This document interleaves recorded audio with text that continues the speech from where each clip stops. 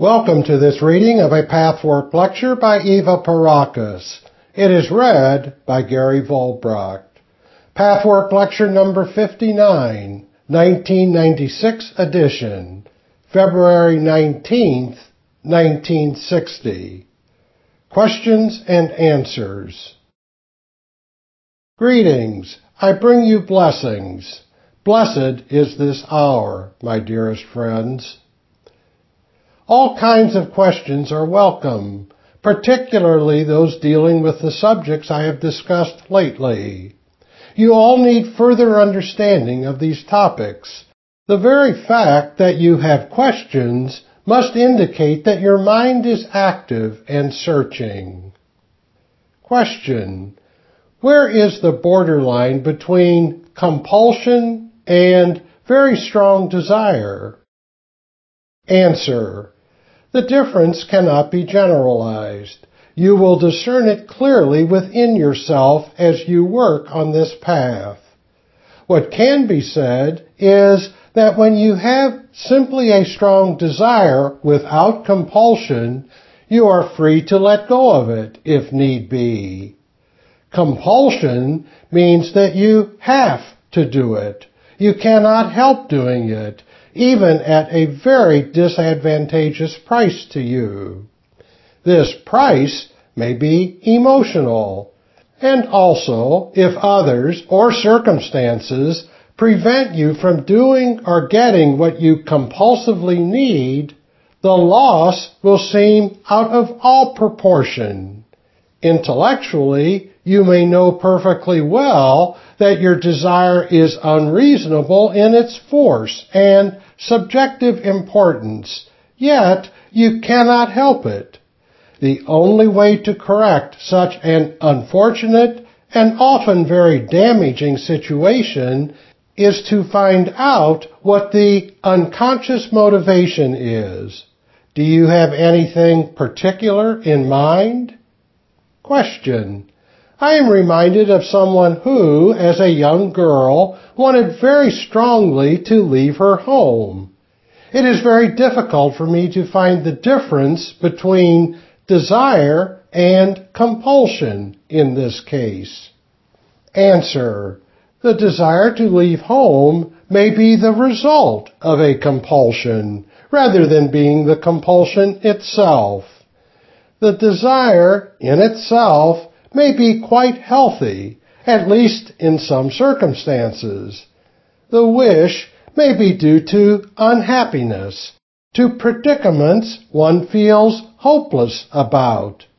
This creates the desire, which may be partly healthy and partly an escape from solving one's inner conflicts. The conflicts are never created entirely by others. They are always due to one's own inner disturbances, in conjunction with the conflicts of others. If this is understood, one may or may not leave home, depending on the circumstances, but one will try to find the inner root of the problems and eliminate the cause.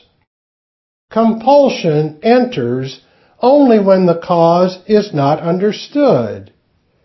A compulsion can never be created by outer conditions alone.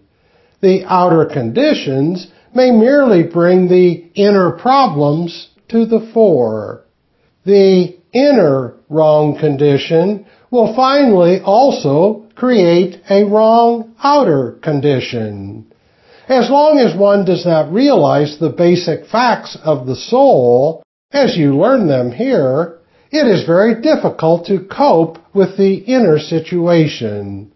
The outer conditions are a convenient hitching post. The more unjust and crass they are, the more they can be used as rationalizations. That does not mean that one should never change the outer conditions as well. However, it may be that only after finding one's unresolved conflicts can one have the strength and fortitude to effect the outer change. The more one desires something but is unable to follow it through, the more likely it is that the originally healthy wish turns compulsive. This is one form of compulsion. There are other forms, but they are not connected with your question, so we will not discuss them now. Question. We know that when we are asleep, often the spirit world teaches us or communicates with us. Is there any way of remembering these communications? Is there a way of training oneself to be more open to receive them consciously? Answer. I would not say that there is a particular way other than the one you are following. This path gradually makes you more aware of yourself and of spiritual truth as such.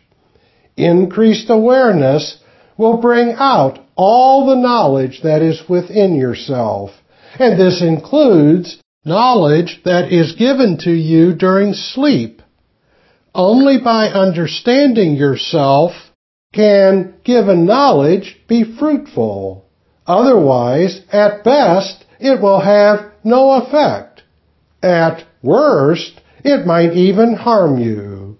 By a systematic method of increased self-awareness, a condition in which you are open to knowledge coming from within yourself is created naturally. Instruction from the spirit world during sleep is one form. There are others. You may not necessarily remember the instructions immediately or directly in the form they were given to you. You may not recollect having been at a certain place, receiving certain information or advice or teaching. In fact, it rarely happens that way. The way you will remember it without being aware as to how this new knowledge came to you will be that sometime after the experience, you will come to insights you did not encounter before. The experience in the spirit world is due to your past good efforts. It is a positive chain reaction. If your entire attitude and life direction is geared to self-development, knowledge will come to you at certain periods of your life. But it has to come out of your own psyche, whether due to spirit instruction during sleep or because now your higher self can penetrate better and manifest into your consciousness. In a way, the two kinds of knowledge interact and ultimately amount to the same thing. Often, an inventor or artist wakes up with a new idea or conclusion. The idea is there. He does not recollect clearly how he came by it. He has that new knowledge simply because, in this one direction at least, his soul is open to tap the vast universal cosmic knowledge at everyone's disposal, provided the necessary inner conditions are met. It comes out of the depth of his being. In the depth of being is the whole universe. The adoption of a method to recollect instructions would limit, would cast aside what should be accomplished inwardly. This would not be healthy.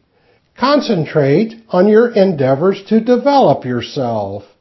In your prayers, concentrate on finding the truth about yourself, on realizing what you need to know in any given stage of your path. Everything else takes care of itself. Help may be given by strengthening your power to recollect your spiritual experiences during sleep, although you will rarely remember them as incidents. As I have said, the knowledge will simply be there. Or, Help may be given at times by making your path work a little easier. Or something another person says may lead you to a crucial new insight. There are many ways in which increased self-awareness can come. The concept of approaching contact with the spirit world outwardly, or in the form you have mentioned, expecting the spirit world to hand out knowledge that should be gained from within, is a great misunderstanding. Such given knowledge must lead finally always to your own contact with divine truth. Any help, instruction, or teaching which does not have this clearly as its aim is unhealthy. This should be understood by all who seek such contact in any way. Contact with the spirit world is often also sought with the aim of avoiding certain human difficulties that other, less privileged people do not avoid. This approach is also very wrong. It must not be taken. The privilege you can gain, however, provided the contact is a divine one, is having access to a more vigorous and constructive help showing you the way out of your prison. You will earn this privilege by your own efforts in this direction. For, as you well know, this work is not always easy. But contact with the spirit world must not and cannot be a shortcut to save you from the labor and pain of self-development. Question. Bearing in mind that Adam and Eve in Genesis stem from the masculine and feminine, that is, the active and passive aspects of the spirit, why is it that it is the feminine and passive aspect that is shown as taking the first step toward the fall of the spirit? Answer. There is a very deep symbolism in that, my friends. In a forthcoming general lecture, I shall deal with man and woman, and you will surely find this question answered then. But I may now say a few words on the subject, enough to give you some clarification in response to your question. A great error in human thinking concerns the supposed difference between man and woman. For you, it is like two different worlds. One world has difficulty understanding the other world. You often feel discouraged because to bridge the gap between the sexes seems impossible. For man, a woman's way of thinking and feeling is an enigma, and vice versa. They both battle along in their separate worlds.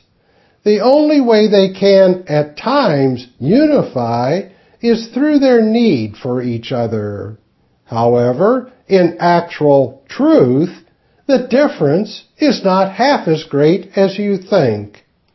Woman is a reverse of man, and man a reverse of woman, if I may put it that way. Man manifests an active current, whereas woman is more passive. Where man is more passive, the woman is more active. In both cases, it is the other side of the coin, so to speak. The outer active side is passive inwardly, and vice versa. This applies not only to activity and passivity, but also to other trends that may be thought of as typically male or typically female. There is a prevalent notion that the male is more intellectual, the female more intuitive. Even that is a misconception. At least it was originally. If it often works out that way, it is because people have lived so long with this mass image that only one side was developed and encouraged in each sex. I will explain this in greater detail in the lecture I will give on the subject. By nature, both qualities are present in each sex and could and should be developed equally in both man and woman. Even anatomically, the male is the counterpart of the female, and the female is the counterpart of the male. Understanding the anatomy of the human body should translate into a deeper understanding of the emotional level, for the body is always a symbol for the spirit and the psyche. Now, to come back to your question, the symbolism shown in Eve taking the active part, hereby being responsible for the fall, brings several factors to our attention. Activity, as such, is not wrong for a woman, no more than passivity, as such, is wrong for a man. But if a healthy, active current is suppressed, it will go into a wrong direction and become destructive. The same with a repressed passive current, where an unhealthy, compulsive activity is superimposed. Both sexes have been afflicted by the long-existing mass images in this respect, to which they adhered out of their own disturbed souls. If neither is allowed to develop freely, according to his or her very own nature, considering the person rather than the sex, this will have very harmful effects. The incident of Adam and Eve is not to be taken as historical fact, but as a symbol. Now, Eve symbolizes the idea that activity becomes destructive if not allowed to function openly and healthily. By the same token, Adam was as much at fault by being too passive in a wrong and destructive way. Were he not passive where he should not have been, he could have stopped Eve. In other words, he was passive where he should have been active, while Eve was active where she should have been passive. This symbolism does not show that man should be entirely active and woman entirely passive.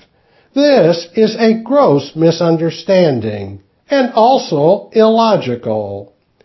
For Adam and Eve symbolize original human entities, the basic qualities present before the fall. If before the fall activity was present in the woman and passivity in the man, then it was meant to be that way, and it is only a question as to what way these forces work and manifest. If humanity had properly understood this deep symbolism, it would not have suppressed a valid part of the personality in each sex.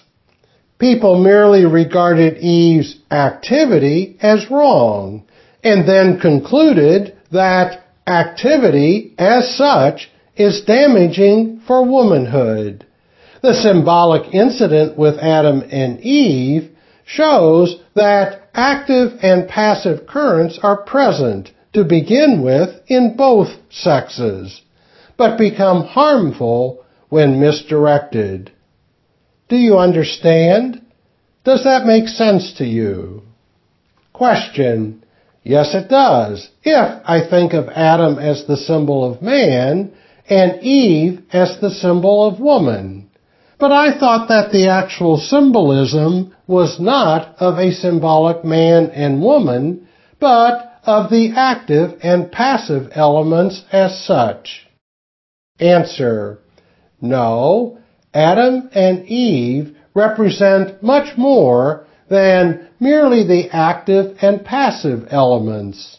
They actually symbolize manhood and womanhood with all their various aspects.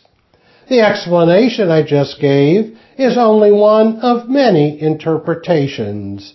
It exclusively referred to activity and passivity. Many other interpretations of this symbolism can be given on other levels, dealing with other aspects of the two sexes. Question: to me, Eve seems to be one step closer to the fall. Why is that? Answer: this is not due to activity, but to other trends. Woman has always emphasized her intuitive forces and neglected her intellectual capacities. Inquisitiveness and intellectual curiosity is considered a male element, manifesting constructively in the activities of a scientist, for instance, while woman is more spiritually inclined. This has been built up by society, but both elements exist in both sexes.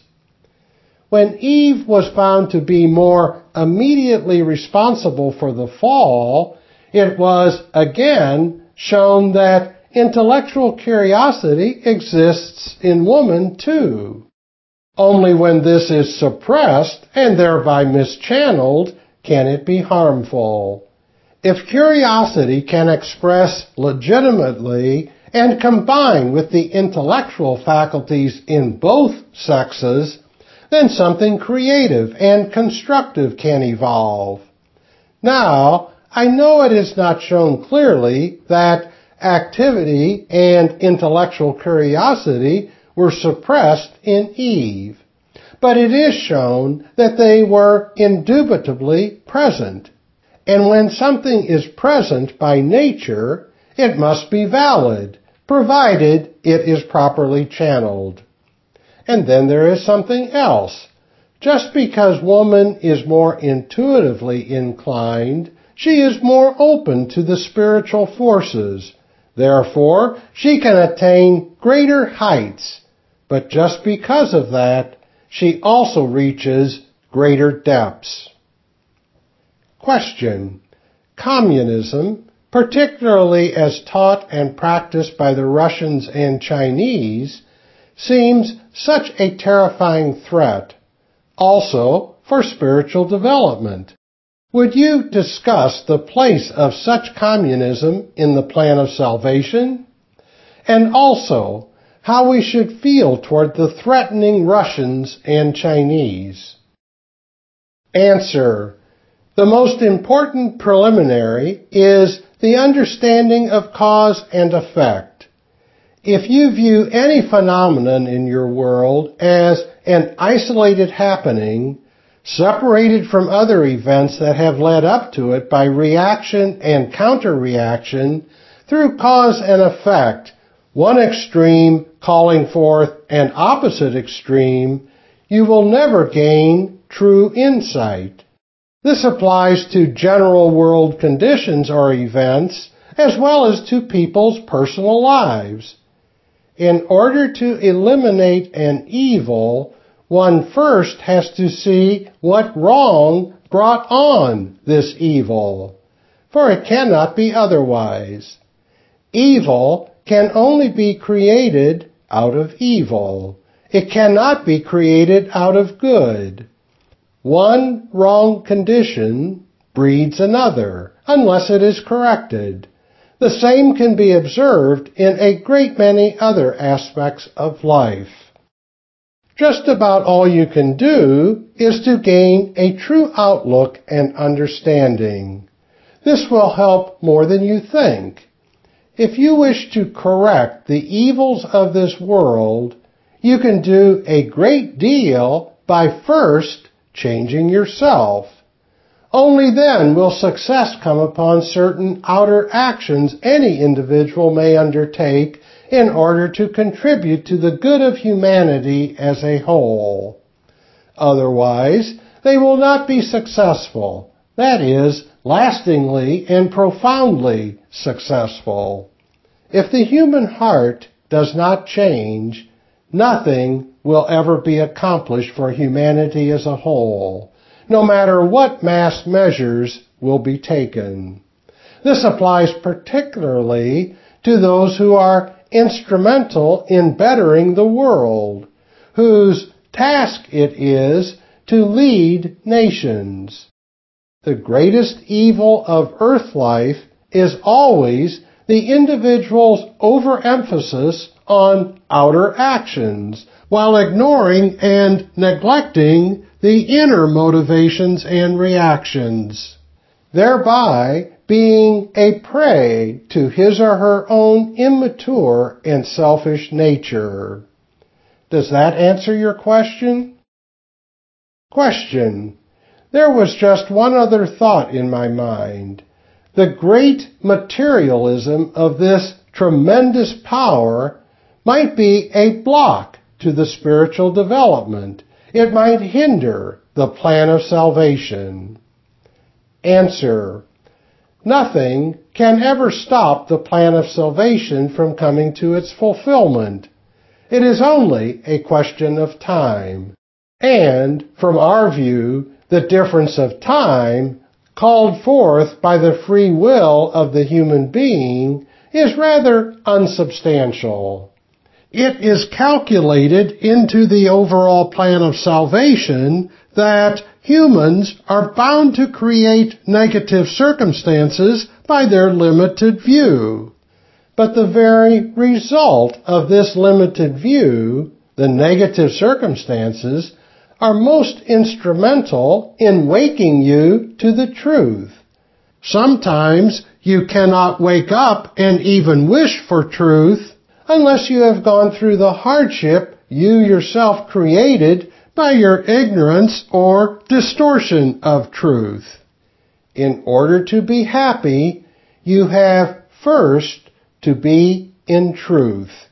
But you cannot be in truth unless you know you are not, and have the desire to search for it. The knowledge that you are not in truth, and the consequent desire to search for it, cannot come to you unless you are left to taste the result of your ignorance. The same applies to humanity. All this is taken into consideration in the plan of salvation. The fear that damage can come to you by the wrongdoing of others is a basic misunderstanding of life. Yes, passing disadvantages can come to you, that is true. But even these must have a corresponding element within yourself. Otherwise, you could not be affected, even superficially. As far as your spiritual nature is concerned, and this includes the overall plan of salvation, nothing can ever happen to you. The personal knowledge and experience of this truth is bound to come to you as you enter upon this path. We shall deal with this question more conclusively in the near future. Question. I have a question from a friend who wanted to know about the newly discovered Gospel according to St. Thomas. Are you willing to answer that question? He wants to know whether it is genuine, whether it is a real Logos Jesu, or whether it is any kind of apocryphal copy. Answer. I would say, from our vantage point, this does not make any difference. This would be interesting only from a historical point of view. With that, we are not concerned. Our aim is to further light and life. Your determination and judgment should be governed as to its truth, its value, regardless of who said it. There are many who have and have had access to divine wisdom. You should question, rather, whether the sayings are in the spirit of Jesus Christ. It is not necessary that it be actually said by him. This would be important only historically, and possibly for the scholar, but spiritually it has no importance. From a point of view of growth and personal independence, what should be encouraged is to learn to evaluate something as to what was said, rather than who said it. Question. There is one point, however, which has merit. In the Gospel according to St. Thomas, there are a few statements allegedly spoken by Jesus which are very cryptic and which do not correspond to the other Gospel statements. Answer. I will be very happy to discuss such statements. Question. All right, I shall bring 3 or 4 along. There are a dozen or so which almost sound paradoxical. This raises the question of authority, whether or not one should pay attention to this material. Answer. That can never do any harm, since, as I understand, you will arrange sessions for questions and answers exclusively. Such questions may be very good material. Let us discuss it together. Question. In accordance with the teachings we receive, I wonder how it is possible that the world is now in fear of excessive growth of population explosion. Answer. If people managed the planet at their disposal better, there would be plenty of room for all to come. Perhaps the very fact that more and more people are coming is a measure to teach mankind to fully utilize all it has. If people learn to live in peace with their neighbors, they could exploit boundless resources that are now used for unnecessary and destructive purposes.